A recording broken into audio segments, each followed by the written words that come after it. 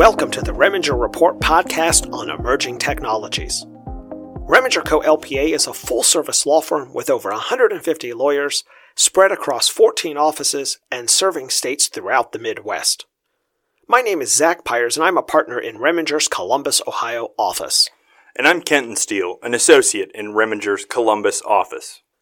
This podcast on emerging technologies will examine how changes in technology and business models affect our daily lives and how the law is adapting to respond to these changes. Welcome to today's episode of the Reminger Report podcast on emerging technologies. Previously, we've covered a couple of topics as it relates to cryptocurrency and the blockchain technology. We covered FTX's downfall and collapse. That was with one of our colleagues, Zach Durant. I also previously done kind of an introduction, so to speak, as it relates to the blockchain technology and its uses. And today, Kenton is going to be talking to us about another cryptocurrency issue, and that is the Celsius Network LLC. And so he is going to be kind of giving us the backstory and kind of maybe a cautionary tale, so to speak, about Celsius. So, Kenton, again, thanks for joining us. Tell us a little bit about what is Celsius. So Celsius Network was essentially presenting itself as a cryptocurrency bank. People could open accounts, deposit their crypto assets with Celsius in a Celsius account, and Celsius also offered loans and allowed people to use cryptocurrency as the security for those loans. So really a lot of similarities to a bank. Now, the fact that Celsius sort of looked like a bank and operated in the way that we think banks operate is notable because the founder of Celsius, the sort of public figure behind Celsius, was the CEO, Alex Mashinsky, and his pitch for why people needed to use Celsius and use cryptocurrency was that traditional banks, or TradFi, traditional finance is the term that he used a lot, was this despicable industry. And he was pretty famous for always wearing shirts that said banks are not your friends whenever he was in public, and selling merchandise that was, making derogatory statements about banks or TradFi. The substance of Alex Mashinsky's pitch was that banks are victimizing all of their customers because banks give these loans with high interest rates, and the profits from those loans are kept by the bank rather than passed on to the depositors whose funds serve, as the basis for those loans.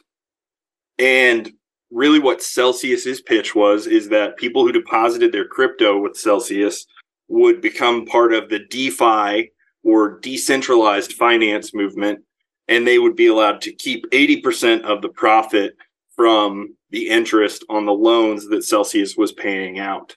It later, sort of, if we jump to the end of the story here, that Celsius was not decentralized in any way. It was actually very centralized, was not part of a real decentralized finance movement.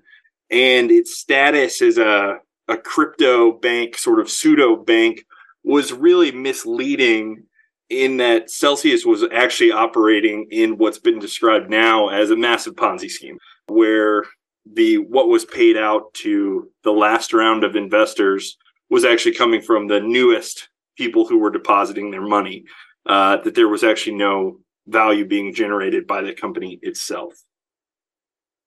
Now, you mentioned Celsius's founder, CEO, Alex Mashinsky. What can you tell us about him? So he's an interesting figure. I think you see that with a lot of these cryptocurrencies or sort of tech companies that grow very rapidly. Is there's usually a figure or someone that is a face that people can put to the company. I think the positive example you think of is like Apple with Steve Jobs, right? He's the genius behind the scenes who's making everything run. On the negative side, you have like FTX with Sam Bankman-Fried, who was initially perceived as, he's kind of this person who's going to be the disruptor and change the scene, and is later sort of vilified and identified as a scammer. I think Mashinsky falls somewhere on that spectrum. So On the surface, he appeared to be somebody who had the qualifications to operate and maneuver in sort of a new tech space. He claimed to have invented voice over internet protocols. And this was an industry that he had worked in at some point in the 90s. And he does have patents under his name related to voice over internet or VoIP. But his patents are dated to like 1994.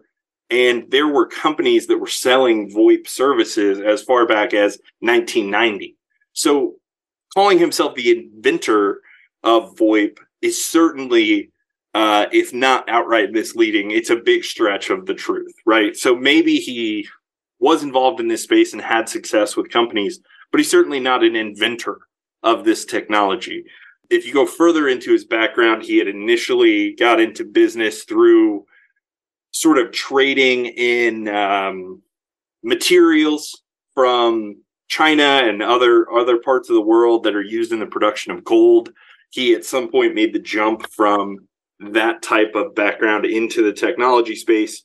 He went on from VoIP to working in cell towers and installing cell towers in subways in major cities, and then went from cell towers to Wi-Fi, and from Wi-Fi then into the crypto space in 2017. He's sort of described as this serial entrepreneur, is a term you see thrown around a lot when Mr. Mashinsky comes up, and his background as the claimed inventor of VoIP, he would use that to say that Celsius was going to serve as money over internet protocols, or MOIP, which is a terrible name. It sounds like some kind of skin condition, not a service you'd like to use. But that was really his pitch. He held weekly, ask me anything sessions where people could, present questions to him and he would answer them. It is now, since Celsius's downfall, been identified that he would often make very misleading and false statements during these Ask Me Anything sessions. The company would then go back and edit those out and post the video without identifying or correcting the false statements that he was making. So again, he's sort of the person who people were investing with, the person people were putting their trust in.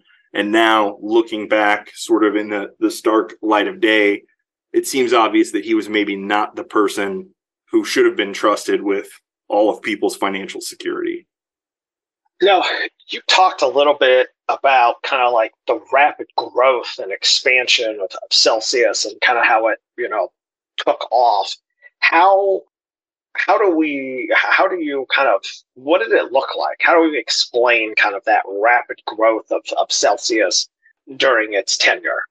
Sure. So we'll kind of take that in two parts. On the one side, we have the sort of the numbers, right? How do we define the growth of Celsius through the numbers? If you look 2017, 2018, Celsius started and did its ICO, or initial coin offering, of the Celsius token, also called CEL, CEL for short. And that was about a $50 million coin offering of that Celsius token. If we fast forward, through 2018, 19, 2020, by October 2021, the value of Celsius as a company was approximately $3 billion. And they were closing in by 2022 on having almost 800 or 900 employees worldwide. But then by mid-2022, the bottom kind of dropped out of the company. But what fueled that growth? What allowed them to generate that increase in value? And a lot of that had to do with the CEL token and sort of the promise of what Celsius was offering, right? We talked about the pitch being that banks were terrible and Celsius was the alternative. I think that's a narrative that is inherently appealing to people. Banks are not always viewed as the most favorable industry. And positioning yourself as the alternative to the traditional banks that's going to return all the profits to the people is a pitch that makes sense, right? All right, I'm going to deposit my assets here. And when their loans are made based on those assets, I'm going to get 80% of the profits, with 20% going to Celsius. There were no fees for opening accounts. This was really the pitch was that you would just get this passive return on your deposits with Celsius. At times, they said it was as high as 17% for certain crypto assets. All you had to do was put them in an account with Celsius, and you'd get 17% a year on them. How did they get to that 17% a year figure? And the way they did that was through the Celsius token. In order to sort of create a demand for that token or a market for it, what they allowed people to do is, if you were going to be paid the interest on your deposits, you could elect to take payment in the form of the Celsius token. If you chose to take payment in the Celsius token, you would get a 30% bump on what you were going to get paid. And if you consistently elected to accept payment from the Celsius token, you would get a loyalty bump as well and get an extra 30% on top of that 30%. So you can see how this kind of grows out of control to where it suddenly makes all the sense in the world to accept the Celsius token as a form of payment on your interest. So in that Celsius token, it started at 0, right? And at a certain point in time, each token had a value of close to $8 at its height.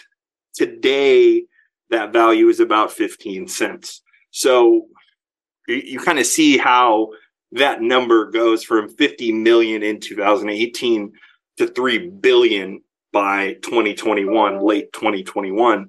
But like we said, due to a lot of reasons, the bottom kind of fell out around summer of last year.